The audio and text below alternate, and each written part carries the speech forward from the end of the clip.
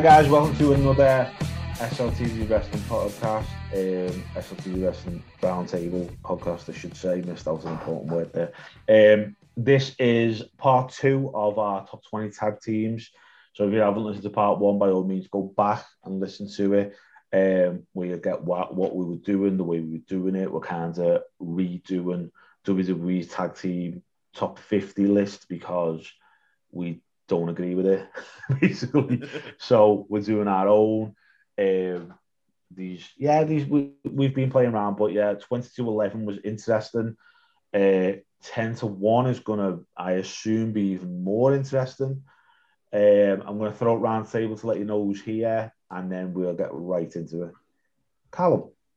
Yeah, back again for part 2 of this top 20 tag team. Is that what we've called it, or something along those lines? Adam's the one who thinks of the fancy names of the podcast. Tag Team Redux or something. But yeah, I enjoy doing 20-11. Heartbroken that WWE, Ty, and Adam all forgot about American Alpha. But looking forward to seeing who's 10-1. Them.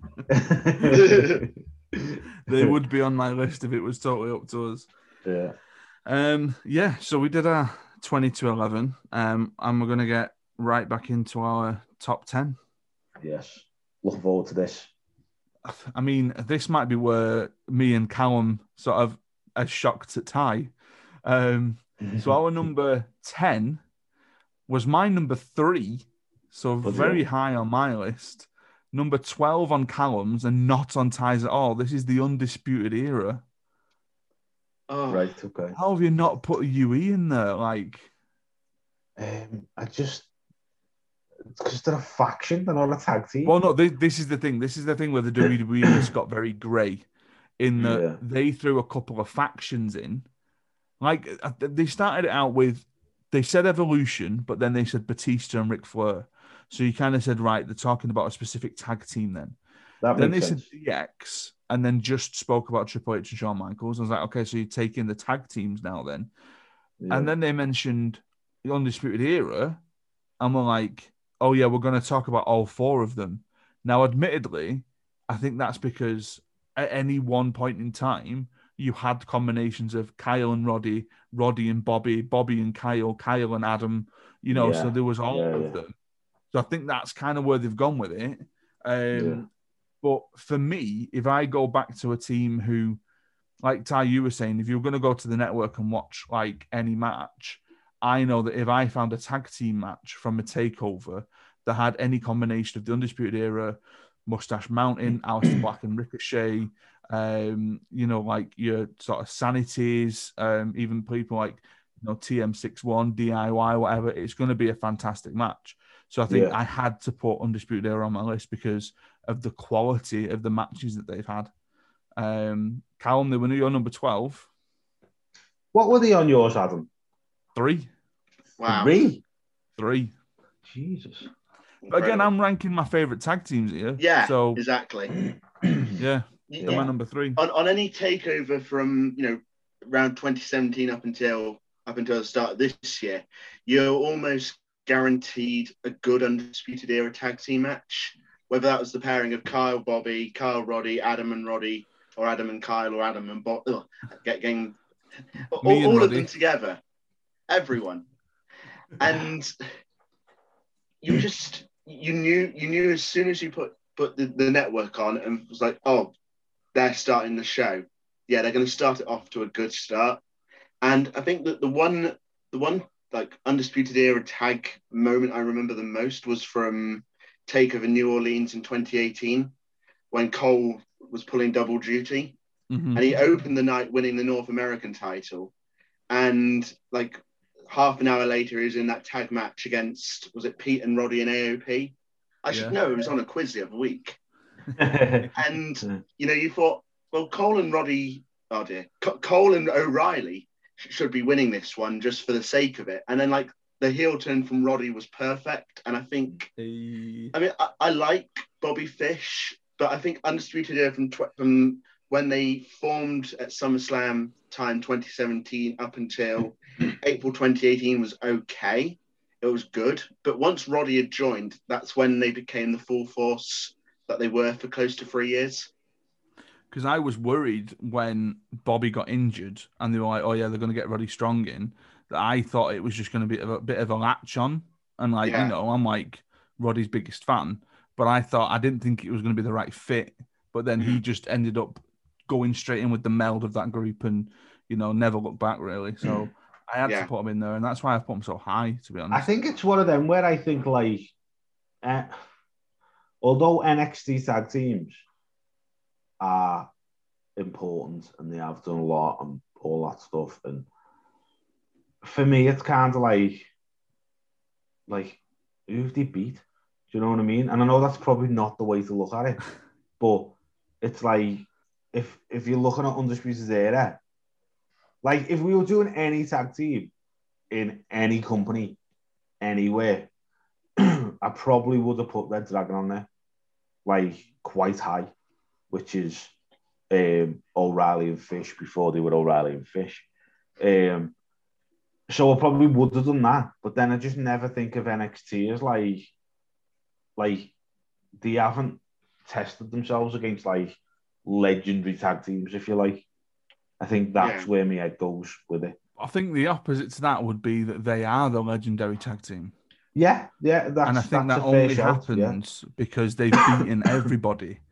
And the sort of flip side to that would be that if they lost to every tag team that came through, so if they lost to Sanity, if they lost to TM61, if they lost to like War Raiders, which I'm assuming they did do, it would have just been, oh, there's that team that just happened to be in NXT all the time and everyone loses to.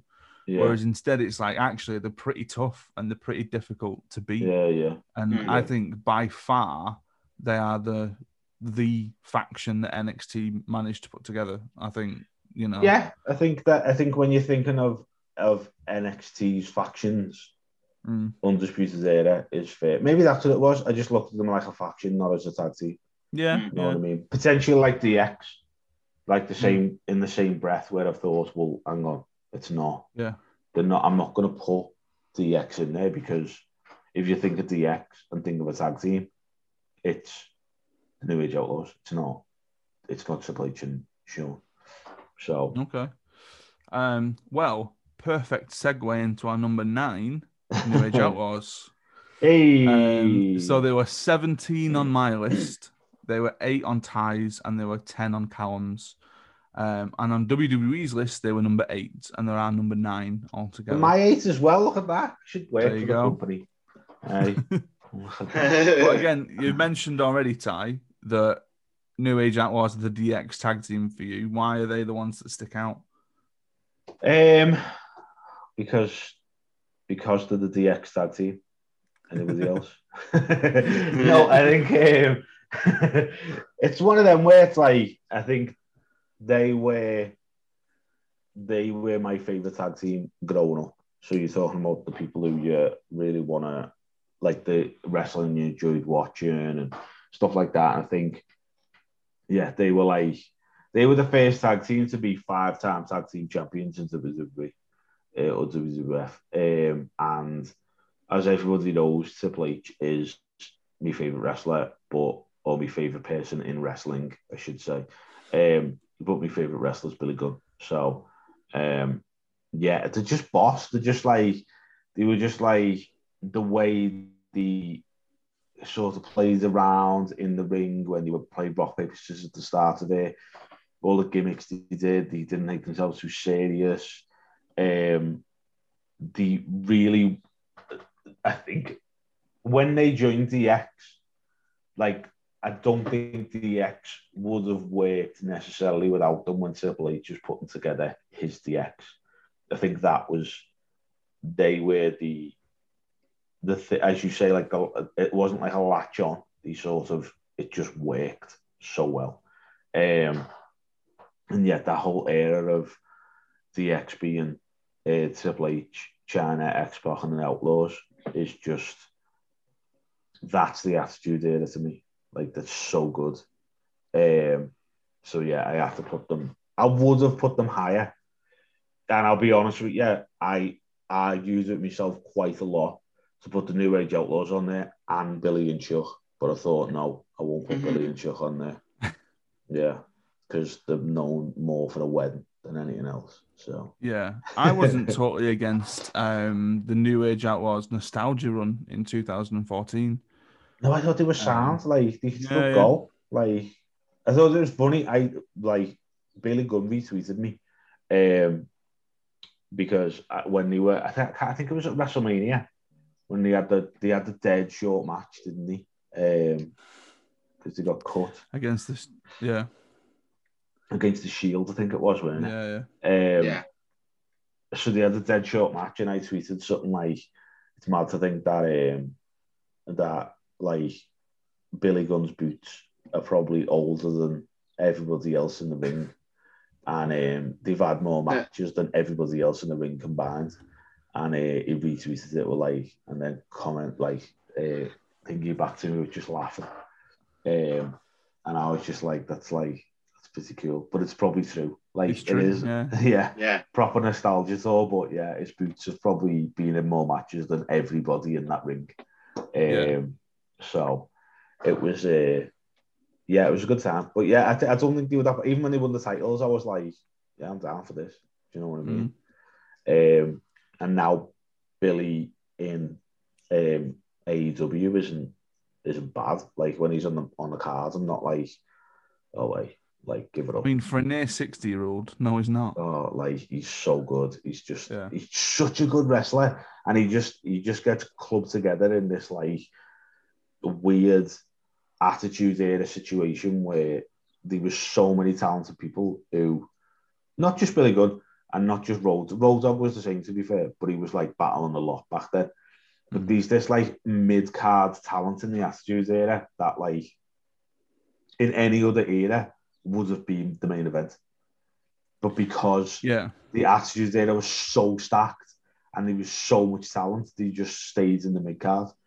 Do you know what I mean? Like, I think it's an absolute travesty that when he came back to SmackDown in 2003, that he wasn't like United States champion at that point. Yeah. Because he was red hot. Because he was around. He was in the Vengeance sort of United States title tournament that ended at Vengeance, and then they made a big deal about the fact that he was returning at the Rumble, I think. Yeah. And again, like that was, it's just, you knew this kind of person that you had, and it was quite sad to see who were they against. There was Great American Bash 04. They'd put Billy Gunn and Hardcore Holly as a tag team previously, and it's like, are you really using these two guys as best as you can do? And they ended up facing, one of them faced Mordecai and one of them faced Kenzo Suzuki, I think it was. And it's like, you know which way that match is going to go, but you've sacrificed two of your biggest guys here. Yeah. It's a weird one. Like, I think that's it. I think it's just a strange. The Attitude there is a strange one, and like I say, when he came back and stuff like that, and I think it's it's just a bit like, I don't know. He had the look and because his name was flirted around with the main event quite a lot. Like when he won the King of the Ring, he had a bit of a thing with The Rock, and I don't know if you know this, but his name was thrown in the hat when in '99 when Austin got ripped out, when he got run over. Yeah, his name was thrown in the hat to be the person who did it. Oh, okay. But Austin didn't want to work with him for whatever reason. So it just got vetoed, and then ended up being an absolute shambles of a storyline. But so he kind of like flirted with the main event. So it could have been like, what could have happened if his name was sort of mentioned in that thing, and he had a rivalry with Austin when he came back. Like, how different stuff could have been. Do you know what I mean? But I don't know. It's one of them where, as I say, not just Billy Gunn. Like these loads of people, like Ken Shamrock. He's another one. Even Hardcore Holly and people like that. Like a lot of the mid card, Jeff Jarrett, a lot of the mid card in the late 90s, early 2000s could have been world champ without like a bother.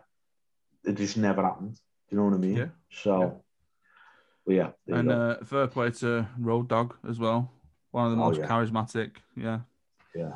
He's making NXT great at the minute, isn't he? So he is. You know what I mean?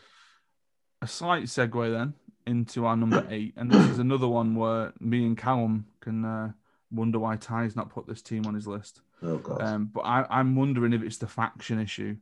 Okay. So my number 2, God. Callum's number 11, and not on your list at all, the Shield. Like, come on. How? Okay. One of the best groups, if not the best group that came through WWE recently. Yeah, they are, yeah. I love them. I think they're great. Yeah. So do I. I like but every they're not on your single list, member. Yeah, maybe. I don't know. Maybe it is the faction thing, and I just stayed away from the idea of a faction. I don't really think of them as tag team, as a tag team group of wrestlers. Do you know what I mean? I suppose what happened is we were started off with Rollins and Reigns as the tag team. Yeah. And that was the norm with Ambrose being the single star. They then break off. They then all go and have individual singles careers. And then when they get back together again, it's Rollins and Ambrose tagging and Reigns as a single star. I think I preferred Rollins and Reigns as a tag team. But I think WWE knew that Reigns was their breakout, I think. Oh, that was what they wanted to do with it, yeah. You would assume, at that point, they were like, he's the guy. So to put him in a tag team with somebody seems a little bit of a back step, maybe. I don't know. But yeah, I don't know why I didn't put them in. I haven't got a clear, I haven't put them in because of this. I just don't see them as as a tag team. Maybe I did just see them as a collective, like a 3-man group. And I don't know. It just kind of, that was a misstep on my part because they probably should be in there somewhere. Well, they're still not number 8. Not number 2. Know what I mean? Come on, man. I'm really interested to see who your number 1 is going to be. I think our number 1 may be similar. Similar. Okay. But I mean, speaking about the Shield, they were just three guys that you could always count on having a good match, whether it be on Raw, SmackDown, or a pay-per-view from 2012 onwards until they split in 2014. Like the whole thing that they did with Team Hell No, Ryback, Undertaker, Evolution, the Wyatt Family at Elimination Chamber 2014, which I think was a match I recommended a few months ago on a podcast and never went back to watch. And this sort of time in 2012 through to 2014 was in a way almost like a changing of the guard in WWE, where Cena was around, but he was taking a bit of a back seat in a way. Michaels, Edge, Orton were all, either gone or there or thereabouts. And you just relied on Rollins, Reigns, Ambrose, CM Punk, Daniel Bryan, and then later on with the Wyatt family almost carrying both shows at the same time. Yeah. And, it was in a position where NXT wasn't in the position that it's in now, where there was talent going to Raw and SmackDown and being able to fill out the shows like they can do now. And I mean, I would say that I know NXT is in a different position now to as it was in 2012 when those 3 came up. But I think as a faction, but also as single stars, and even though Ambrose has moved on to AEW, they are the 3 biggest success stories to come out of NXT by some margin. I would say so. Yeah, without a doubt.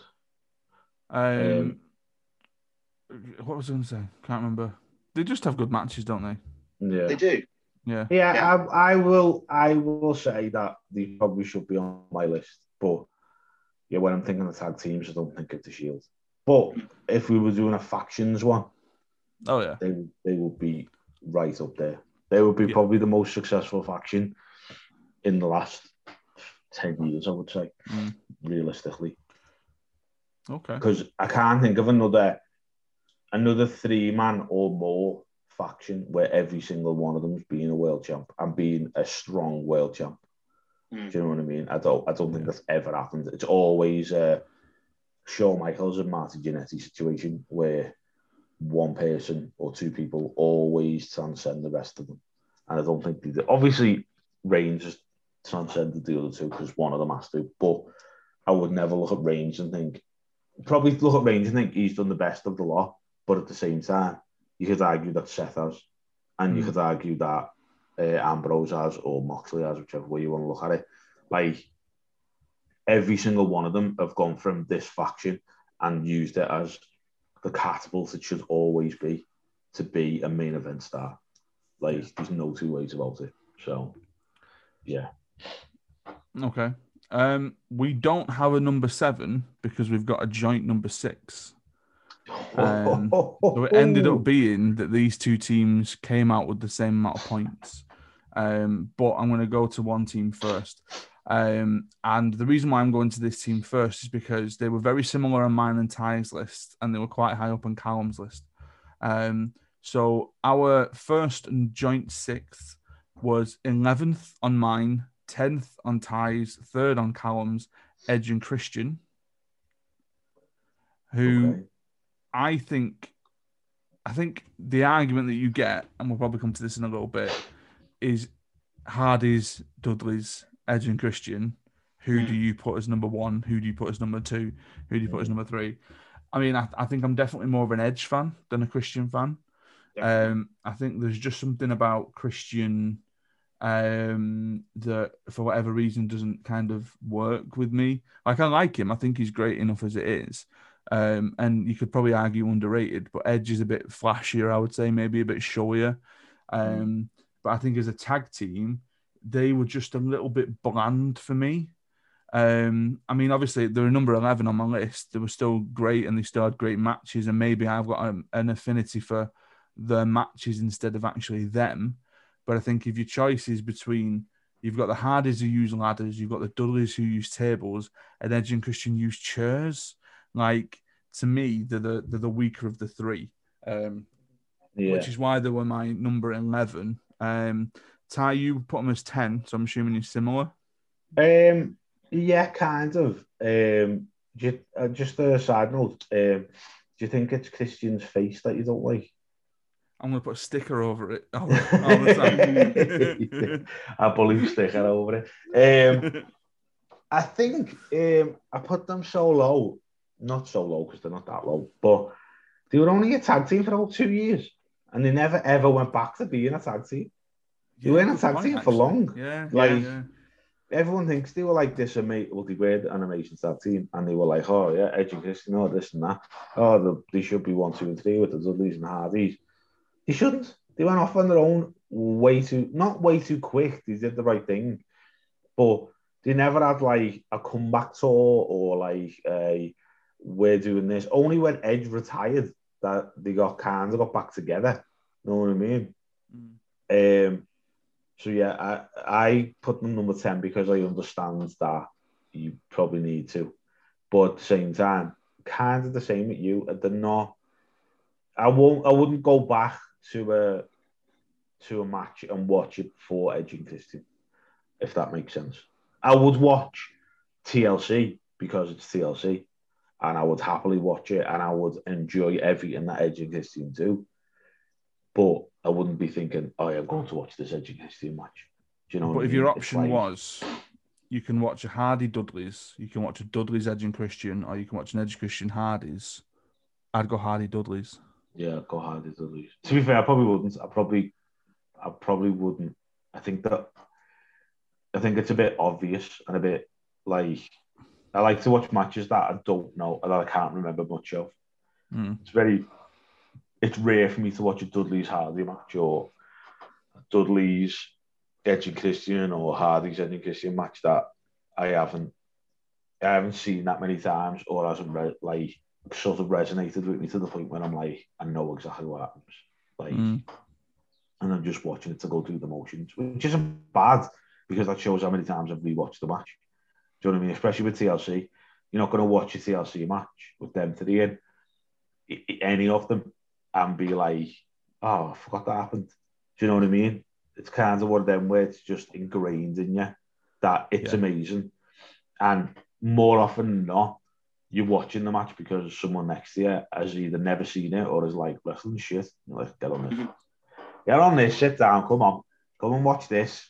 And we'll watch Mankind get thrown off a cell in a minute. We will show you. We'll show you how good wrestling can be. You know what I mean? So, but yeah, I think it's one of them where maybe the same thing. It's just a bit like, it's not bland, but yeah, they just weren't a tag team for that long. I think of them as singles wrestlers, really. You know what I mean? So, Callum, they were number 3 on yours. Yeah, and there's a team in number 7 that you've been mentioning a lot, that you've mentioned a bit there, and I think we'll come to them a bit later. But for me, Edge and Christian, it wasn't just what they did within the ring; it was what they were outside the ring. When you watch like the 24 or the Edge documentary that's on the network, you notice how important both men are to each other's life. They're pretty much, they are brothers practically. And you saw the thing at the 2021 Royal Rumble and Christian returning, and just that moment was so special to watch for someone who didn't really grow up at all watching Edge and Christian as a tag team, but grew up knowing that Edge and Christian were a tag team, and you knew how important both of them are to one another. And I just think, if it were, let's say it was the Dudley Boys and it was Bubba Ray wrestling in the 2021 Royal Rumble and Devon returned after, being out 7-8 years, to me, that wouldn't have had the same impact on me as it did with Christian returning and, hugging Edge. And just those moments were so special. And I just think that whilst it's in a similar way as the Brothers of Destruction, whilst they were separate from one another, when they weren't as a tag team, you always felt you could see them in the ring together, and all of a sudden they'd be in the ring together and thought, oh yeah, that's Edge and Christian. They used to be a team, or what they're going to do. You always felt that every few years you could see them, be in a feud with one another or just be there with each other. Yeah. Okay. So our other team at number 6, and our joint number 6, were kind of our first big discrepancy between our list and WWE's list. They were 38 on WWE's list. Oh my God. They were 13th on Ty's, 6th on Callum's, 5th on mine. This is DIY. Wow. The DIY, and they're great. Yeah. And it was one of those things where as soon as they popped up on the WWE list, I was like, I do not agree with this at all. I turned it off. I've only actually watched part 1 of the WWE list because there were a couple of teams, DIY included, that I just thought, the fact that they're lower down than some other teams, like the Mega Powers, who were pretty much the tag team formed for SummerSlam that year and on to the following WrestleMania. DIY were, in my opinion, the greatest tag match in perhaps the last 10 years, perhaps even longer than 10 years, since the original TLC. My favourite tag match ever. Yeah, same. That 2 out of 3 falls against the Revival was just something else. Yeah. And everything happening in the Cruiserweight Classic, it's just special. Everything that DIY did from their debut in the Dusty Rhodes Tag Team Classic to the split in 2017 was just some of the best TV, and it kind of it evolved NXT, and they evolved NXT and continue to evolve NXT as they carry on in their singles careers, but also when they reformed a few times in the past. You think, oh, I can't wait to see DIY versus Undisputed Era or DIY versus Mustache Mountain. Give them DIY against any tag team that you see in NXT that are around now. You think, oh, just have DIY versus MSK. Yeah. Oh my God, can you imagine? DIY versus GYV. Yes. Come on. Well, I think DIY were the only NXT tag team that I put on there, and the reason I did, it was probably because of that match, to be fair. And I think if a lot of people talk about like the the greatest match ever and all stuff like that, and all that stuff. And it's argued that Undertaker Shawn Michaels at WrestleMania is the greatest match ever. And I think, well, in WWE, and I think the greatest tag team match in WWE is that 2 out of 3 falls match. Like, there's no better tag team match that hasn't got a sort of crazy stipulation of you can do anything you want and it's going to be all these spots and all stuff like that. It's like it's got a bit of everything for everyone. So yeah, I think that match pushed them up the list. And also, I would argue that Gargano and Ciampa are essentially the Rock and Austin of NXT. Like, they are, if they were at a point, because you got to think the Shields were a big thing, but NXT is completely different to how NXT was when Rollins was champ. Do you know what I mean? It's just a different beast. It's just not the same company, not the same promotion. And I think Gargano and Ciampa are the two guys and the two like cornerstones of NXT, without a doubt. Like, everyone talks about the Mount Rushmore. Like, you couldn't have a Mount Rushmore of NXT without them two on it. You just couldn't. They made that sort of, they made NXT to be on the same level as Raw and SmackDown, I think, anyway. Maybe it's transcended it at some point. So as a tag team, you've got to kind of put them in there to be like what they've done together and apart. It can't be sort of, oh, it's only NXT. Do you know what I mean? I think I honestly do think that's like, yeah, that's the way it works with them too. I think, just to kind of reciprocate what you two were saying, the story of DIY is great, and it's something that I've really fallen into, and I'd love to do a full episode just talking about DIY, and just talking about, like, you know, the run as a tag team, the success as a tag team, the match that they had at the CWC, the kind of matches that they've had since. The one kind of sort of bum note, I would say, is the one Final Beat match that they had. During that kind of fad of making every match cinematic. But again, like, and I've used this anecdote before, my best mate Daniel, he doesn't really watch wrestling. He's watched it because of me, going back to like when we were 15, and, you know, like, he's texting his dad saying, "Can I stay at Adams because it's the Great American Bash?" And his dad's replying to him saying, "I don't care if it's the Great Indian Bash, you're not staying." And I remember watching it with him, watching NXT TakeOver Toronto with him. And after that match ended, I didn't have to prompt him. It wasn't like I was purposely showing him that match because I'd seen it before. I didn't have to prompt him to do anything. He just said, "That is the best match that I have ever seen."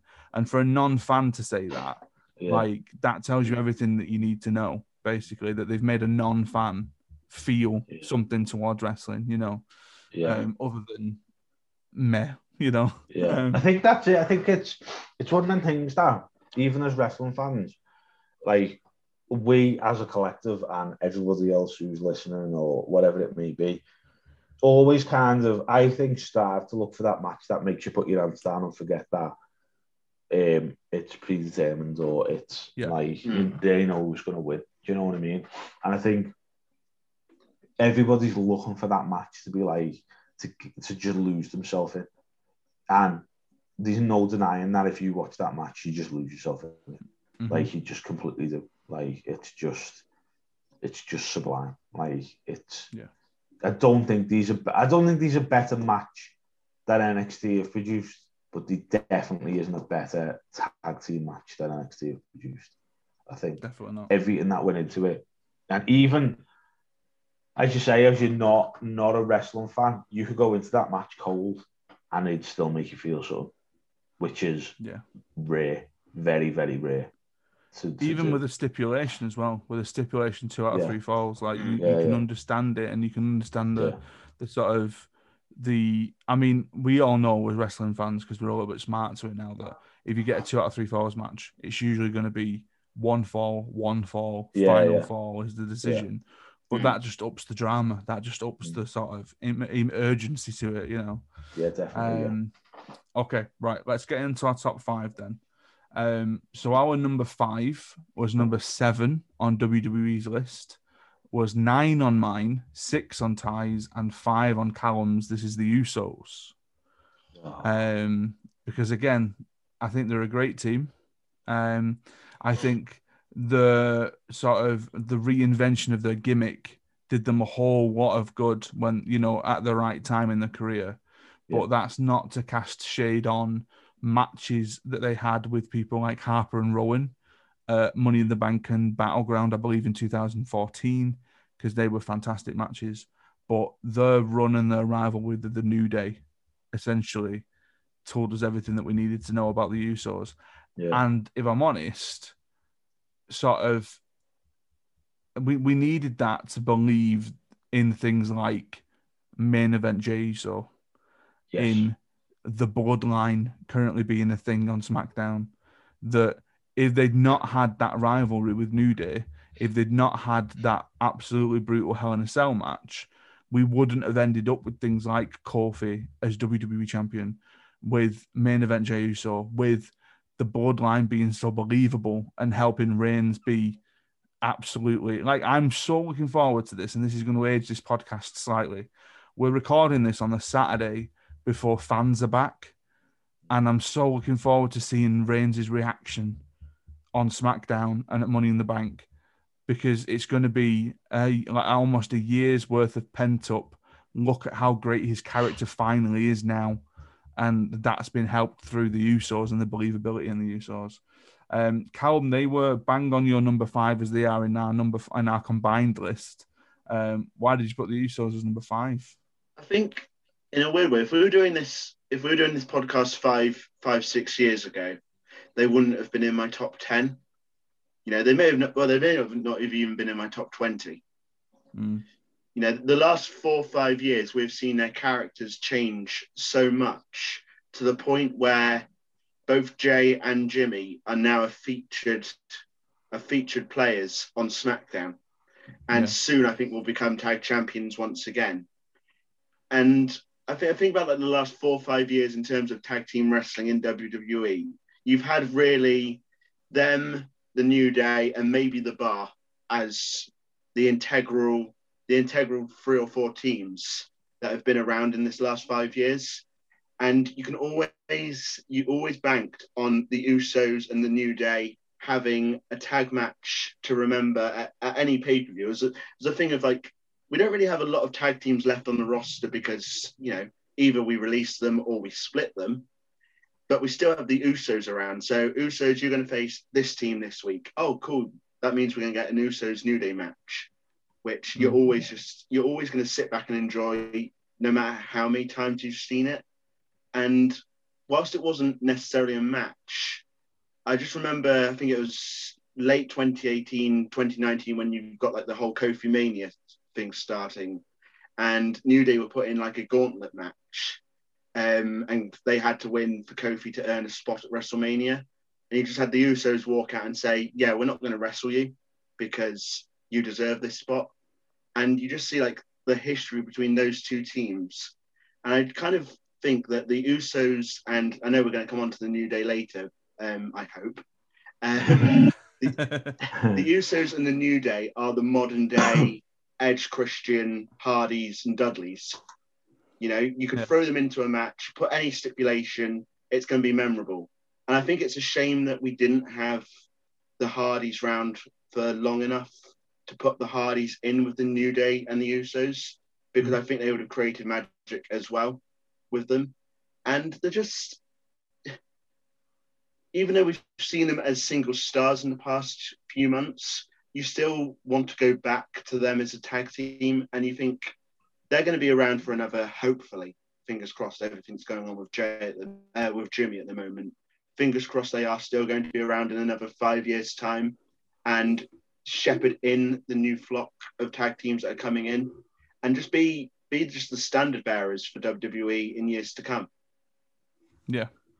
Ty, have you got anything to add about the Usos?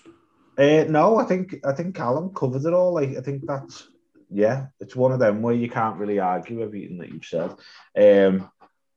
I think you're right. I think there was a point when um, the Usos were first about to doing the thing, and I'm sure like on the Twitter bio or something they were like they call themselves like the only real tag team in WWE, and there was a point when they were like, and this goes back to the same thing with like the Ideal Legion of Doom and of like Demolition and all them kinds of teams and like the New Age Outlaws and stuff like that.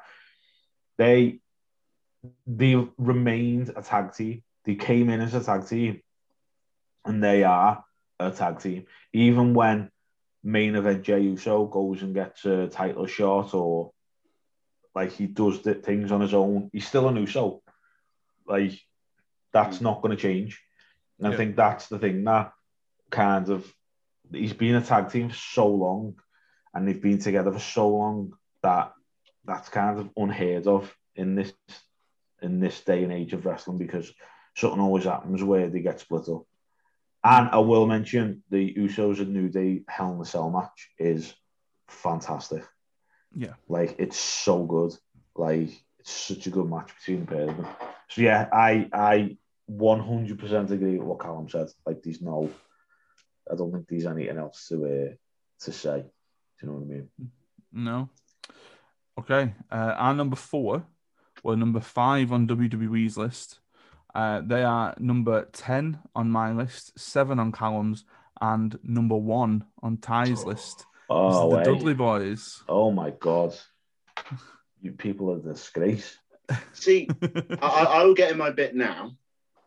I was it. doing this more based on a WWE run, and Dudley Boys as a team within WWE were only around maybe 3-4 years as a tag team. You know, from 99 to roughly around the draft in 02, and then when they reformed in 2015 or 2016.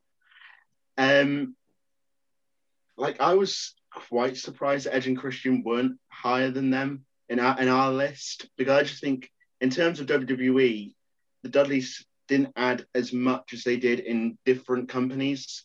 You know, to me, I resonate Dudley Boys with ECW and then TNA more so than I do in WWE. Okay.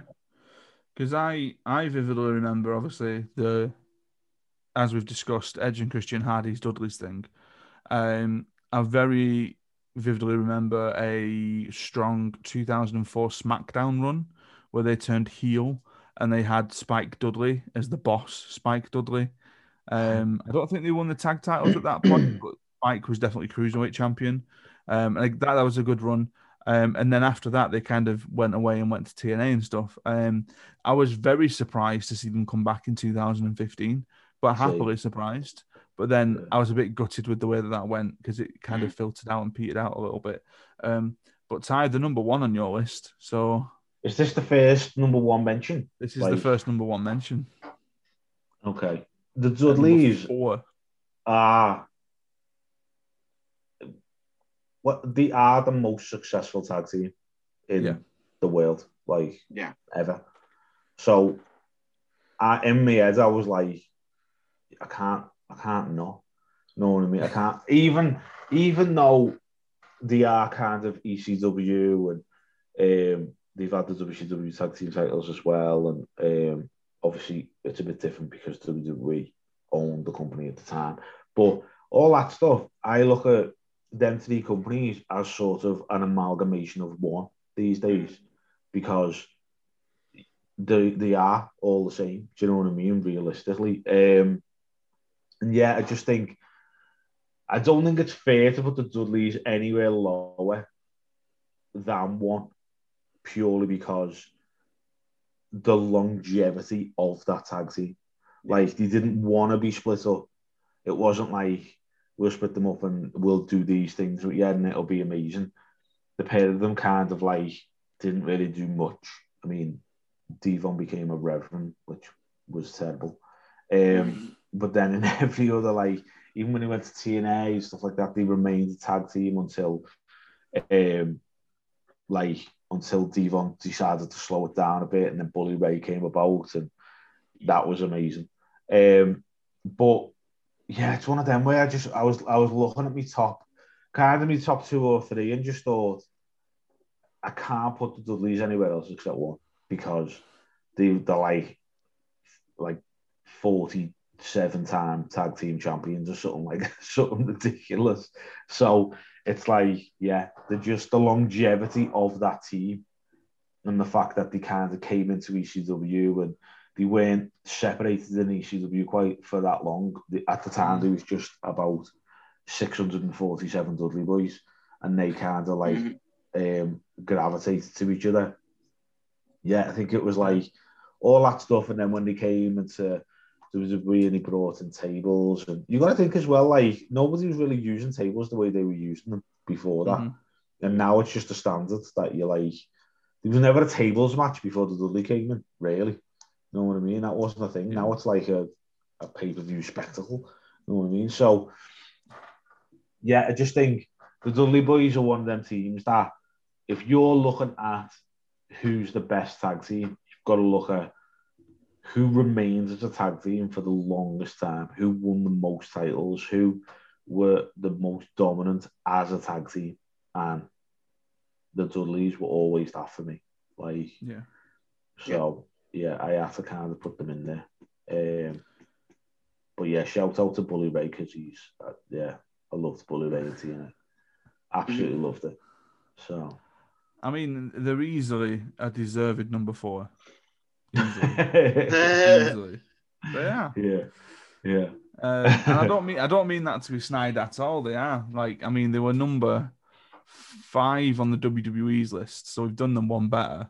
Yeah. I'm really interested at who number 3 might be, because I don't think WWE did do them a very good service. Well, this is interesting now, because I think that if anyone's listening, and this is kind of what me and Callum were doing for weeks with WWE's lists, is trying to figure out who was going to go where. I would imagine that anyone who's listening has 2 teams in the head of they've not done these yet, and then one team as to who's filling this. I am thinking the same. I didn't know American Alpha were on the list. So, what I'm going to do is I'm going to leave you in suspense for just another second, because we don't have a number 3. We have a joint second place. Oh, that's nice. So the first team that I'm going to discuss is a joint second place, just because the next team have a bit more of a marrying of where we've positioned them. The next team were number 1 on WWE's list, 8 on mine, 5th on Ty's, 2nd on Callum's, The New Day. Ooh. So they are our first joint second tag team. Okay. Wow. And I think we can do this relatively easy and quickly. We all love the New Day. I think it started out patchy. It started out difficult for them. I didn't necessarily want to see Kofi Kingston doing stuff like that. I didn't want to see Big E doing stuff like that. Woods, I was more familiar with as Consequences Creed from TNA. But then when they found the groove, there was no stopping them. Literally found the groove. Yeah. And I think one of the biggest successes of WWE recently, in terms of something that they've done, is putting the WWE title on Kofi Kingston. And I can just remember tweeting out around about that time. It was weird how it all kind of just happened almost organically, that Kofi was sort of flirting with a bit of a push, and they kind of flirted with it a little bit on WWE TV. And then it ended up just being, like I tweeted, I have no problem at all with a Kofi Kingston WWE Championship run.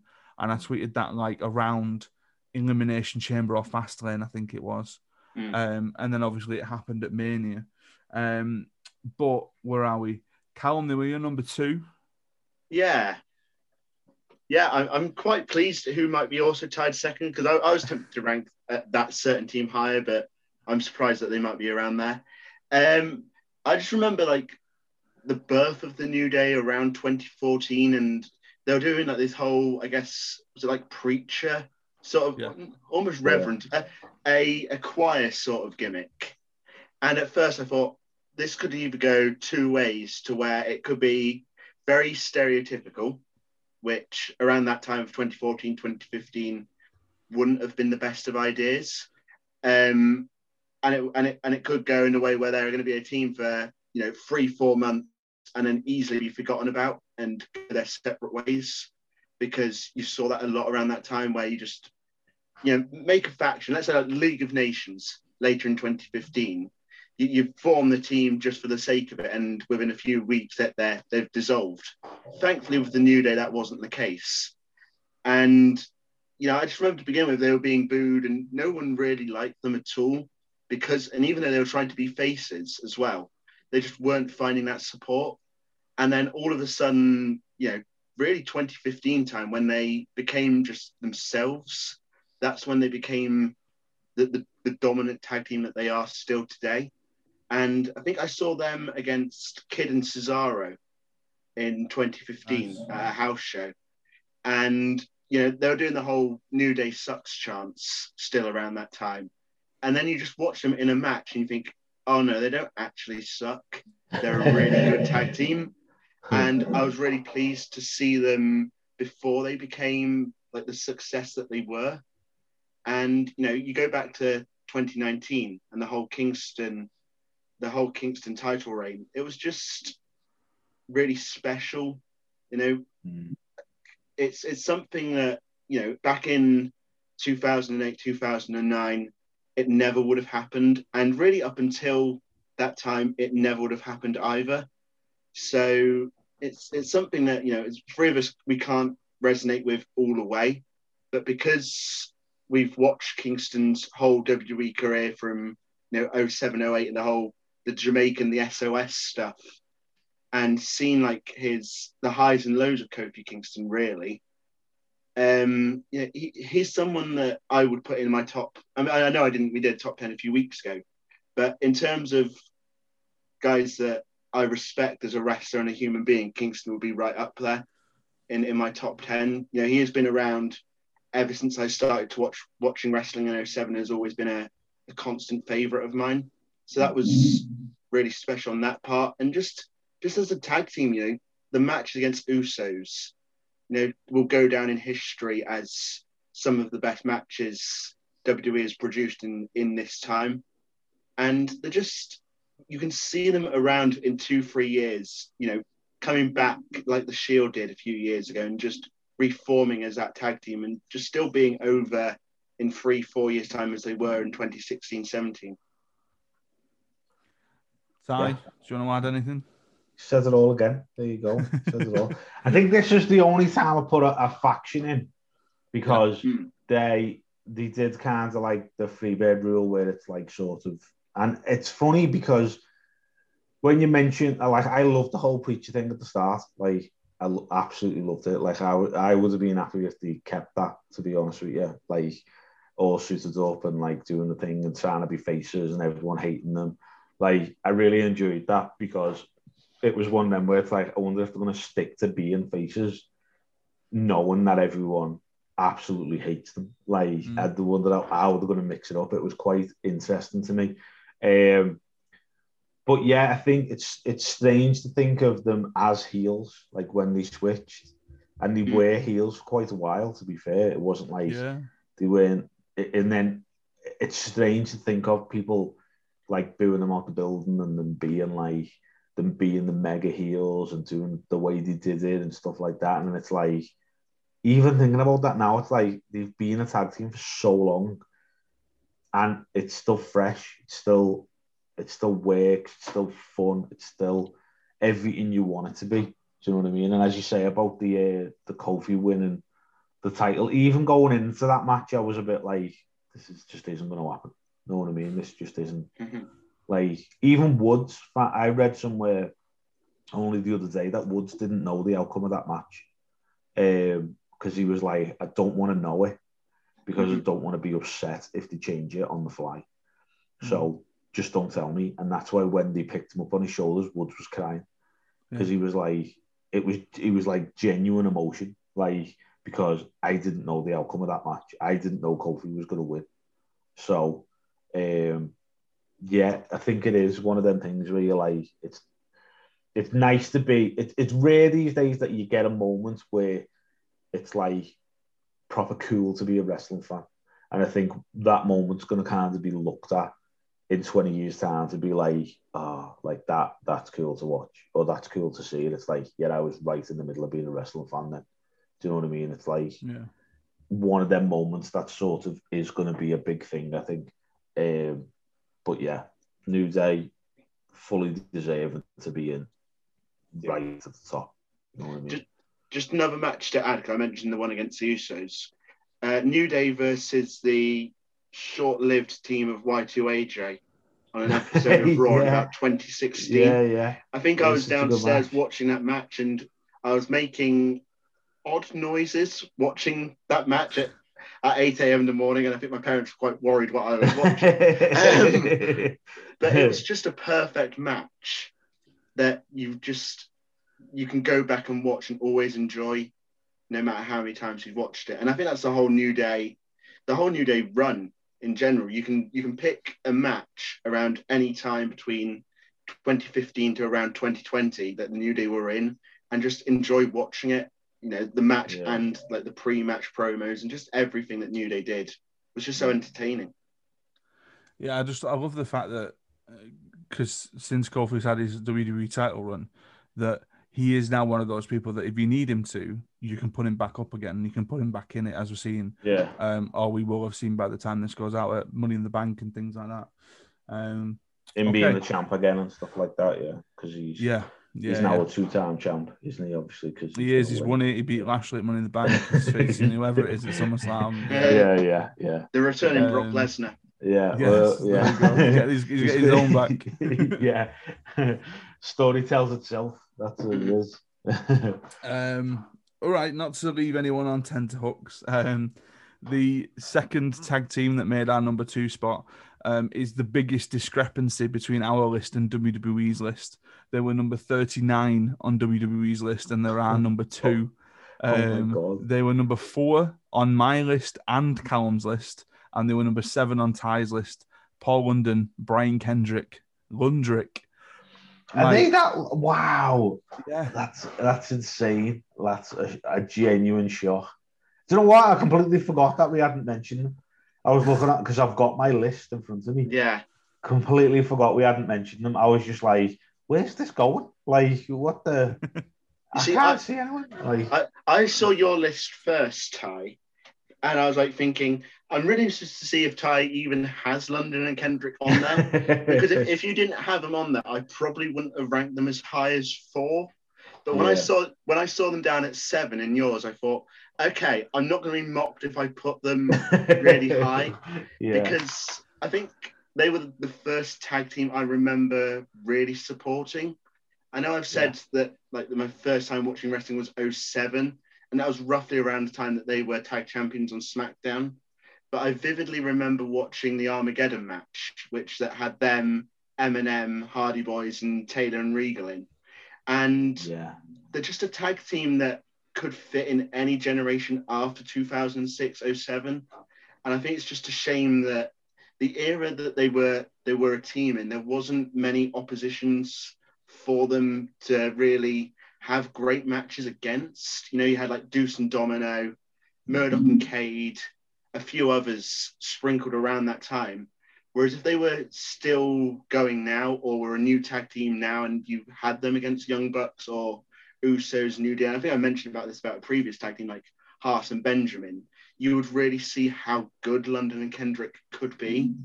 And they were just a fun tag team to watch. You know, you were sat on the edge of your seat watching. And as an 8-9-year-old watching two people fly around the ring, there was nothing more exciting than that. And, you know, I'll mention it now. Their pairing with Ashley was really cool around that time. And it's just so sad what's happened to Ashley. Yeah. And they were just a great team and just so entertaining to watch on that SmackDown show. And really, as proven by the WWE list, really underrated. Definitely. Yeah. I think there's a... Go on, Si. No, go ahead. It's all good. I was just going to say, I think there's a reason why they were longest reigning tag champs at one point, because, as you said, Callum, there was barely any competition for them, which made it quite sad, actually. But if I think about teams that for whatever reason, pulled me into the tag team division or pulled me into one and watching tag team matches. Paul London and Brian Kendrick were one of the first. I just remember so vividly the team, the kind of the aesthetic they had. You know, they'd sprint to the ring, they'd both slide in, they'd do moonsaults off the top rope during their entrance. I've just kicked my table. You're doing a moonsault off your chair. Yeah, I'm so excited. But yeah, I just think, like we mentioned before about, like, can you imagine us having like a DIY GYV match? Can you imagine us having a DIY MSK match? Can you imagine Paul and Brian Kendrick versus GYV? Or Paul and Brian Kendrick versus DIY? Or something like that? Like, they'd be absolutely fantastic matches. And you are totally right, Callum, when you call them underrated, because they were the first team that, as soon as I saw them as number 39 on WWE's list, I was like, are you insane? Because even though DIY are up there on our list and on my list, like DIY, WWE said were 38 and Poland and Brian Kendrick were 39. And I was just like, come on. I mean, I know there's a little bit of kind of politics with it and all that kind of stuff, that they don't have the best relationship with Paul London because he smiled as Vince McMahon was about to die. But like, the fact that this list doesn't even include the Revival tell you how kind of petty WWE have been with things like this. So obviously I'm going to put that more down to politics, but if we're doing a real list and we're doing our list, Paul London and Brian Kendrick are clearly a favourite of ours, at least. What were you going to say, Ty? Yeah, I think, like, I agree with what you're about saying. It's one of them where it is unfortunate that the politics have kind of come into it, as this shows, as you say, and not having the Revival anywhere near it is insanity. But I think it's one of them where they must have saw stock in the pair of them, because they're still the longest reigning SmackDown champs or whatever it is. They held the titles for like a year or something. Like, if you think about it, they're 39 and they held the title for almost or just over a calendar year, whatever it was. It was a long, long time. I know that. I would argue that Edge and Christian, their combined reigns probably didn't even come near that. Do you know what I mean? Probably the same with probably the Hardys or the Dudleys. Although they've been multi-time champions, they did, like, London and Kendrick were like, they were the tag team champs, but they held the tag team champs for tag team titles for such a long time that it's like, although the teams weren't at the caliber that they could have been, they must have seen something in the pair of them to be like, this is still fun, this is still interesting, people are still into this, so they don't need to drop the titles, we don't need to split them up. And that says a lot, especially for the time that it was. Do you know what I mean? So yeah, it's a real shame that the pair of them are so low on WWE's list when 10, 15 years ago they seen so much in them that they would let them hold the titles for that long and let them break records and do what they did. Like, I always find it funny when they let somebody break some records or whatever it is that they know people are going to talk about for a long time, but then, like, they fall out with them people and they're like, oh, well, that doesn't matter anymore. That's not a thing. And it's just like, you've done something to make people remember them, and now people remember them. You're like, oh no, they're not that good. They were a big thing, and you're just like, come on, you're playing it. So, because it's like Del Rio winning the biggest Royal Rumble with 40 men in it, and then we don't like him anymore, so we're going to do a Rumble with 50 men in it. Have Strowman win it, but now we don't like Strowman, so we're not going to mention that either. It's madness. Like, it's just so funny. Like, but it's one of them. I think it's an absolute travesty that they're so low on the list. They should at least be in the top 20. I would say, at the very least. But there you go. I wonder who number one is. Joint number 2. I wonder what our number one's going to be. What's this other team that we've not mentioned? I can't think of another team that we haven't mentioned. They were number 2 on WWE's list. They were number 2 on Ty's list. And they were number 1 on mine, number 1 on Callum's. It's the Hardy Boys. That's got to be, hasn't it? Has to be. It's got to be. There you go. Yeah. I have such an affinity for the Hardy Boys, both as a team and as single stars, that I kind of put rose-tinted glasses or sort of like blinkers on whenever anything comes out about Jeff Hardy's had another DUI or Matt Hardy's done something a bit daft, I won't hear a bad thing said about them because they were alongside as the Dudleys, but they were the first match that I ever saw. The first match I ever watched was Royal Rumble 2000, Hardys and Dudleys in the tables match. And I vividly remember seeing Jeff Hardy do the Swanton for the first time, and that was all it needed to hook me in. Was that off the cab, off the taxi that was above the thing? Yeah, that little thing. Yeah, that was. They had like a taxi, didn't they? It was in the garden. And then since then, it was just let's go and let's follow the Hardys around, and following Jeff in TNA for a bit, being absolutely thrilled when he came back to WWE, thrilled when they put the tag titles on them again. I don't think I've ever seen them wrestle as a tag team, but I was there at Mania when they faced each other, which was quite special to see, I suppose. But yeah, big Hardys fan, and obviously loved seeing them come back at WrestleMania 33. But yeah, Callum, they were your number one too. I'm assuming you have a similar irk to me. I am. Yeah, I mean, obviously for me, like 07 time, they were a team for a few more weeks until maybe the brand split when Matt went over to SmackDown and formed with MVP. So I don't have a lot of memories from them as a tag team in the early days of the Hardy Boys.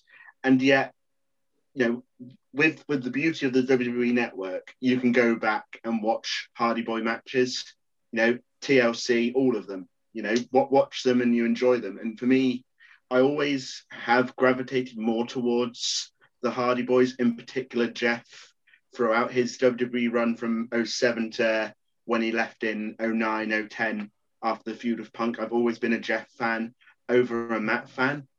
And I've always wanted them, since Jeff and Matt both left WWE, I didn't really follow their careers in TNA because it's a weird thing where even though TNA does get shown here in the UK, it's that thing of I've watched Raw, SmackDown, NXT. Do I really have time to see what they're doing in TNA? Probably not. Sorry, Ty, because I know you're our TNA aficionado. Yeah, I still love TNA. So I to be fair, I've done the same thing because I've kind of bailed TNA for AEW because I just haven't got time to watch them both. Yeah. So. Yeah. And then 2017 hit, and after the Broken Matt stuff and Broken Jeff, there was those rumors of, the Hardy Boys are going to be returning, and it's WrestleMania 33 ladder match. Stars really aligned, and I was doing a predictions contest, and I've mentioned this numerous times. I did a predictions thing with a friend that was watching the show with me, and it was like, let's just pick Enzo and Cass because Hardy Boys aren't going to return at all. That would just be a dream for that to happen. And then as soon as New Day came out, I was thought, this is it. They're going to be returning. And my friend, again, had heard of the Hardy Boys, never watched a Hardy Boys match. But because it was the Hardy Boys, we both were off our seats and did the Chandler and Joey hug. And honestly, I think yes, seeing Jeff back in WWE was more important to me than seeing Matt. But seeing them back as a tag team is up there with one of my favorite moments as a wrestling fan. And it's one similar in a way to Edge returning. Whenever I feel a bit down in the dumps, it's something that I can go back and watch and smile about and watch the fans' reaction and think, yeah, that was the same reaction for me. And it's just a special time to watch and be a wrestling fan, just seeing that reaction, the Hardy Boys music, and it's perfect, Yeah, again, can't say anything else, can you? Callum touches on it all. He loves it. I think that's it. I think I put them as number 2 because they did have quite a lot of single success together, apart even though they were together. And I think my favourite sort of incarnation of the Hardys is the Broken stuff. So I had to kind of drop them down a little bit because that wasn't what really happened in WWE. The whole Broken Matt Hardy thing in TNA was fantastic with Brother Nero and all stuff like that. just to age myself slightly, because I think it's quite funny that you said that your first match you ever seen was the Hardys. Mine was UK Rampage '92, and it was the Repo Man and Tatanka. So the fact that you're still a fan 29 years later shows a lot of commitment. No, man. How old have you been then? I was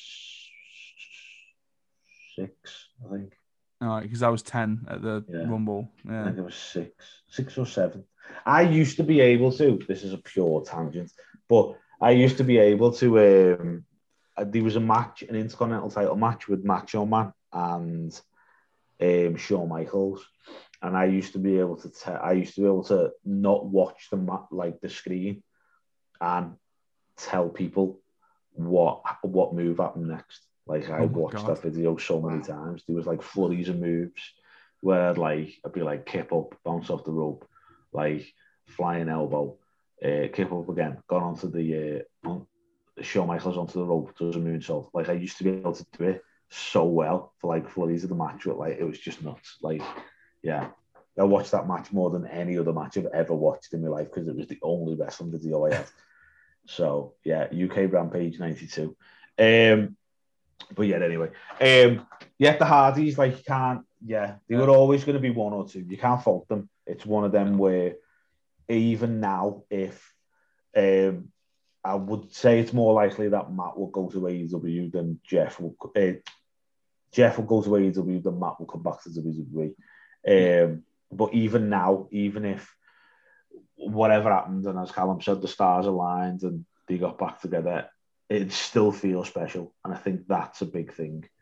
Like, it's rare that you get that. Like, I'm cool for this to happen.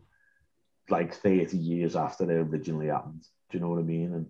And I think it's one of them where maybe in 30 years' time, who knows? Some 3 people are sitting here doing the same thing, and they're talking about the Young Bucks being the greatest tag team because they remind them so much of the Hardys. Who knows?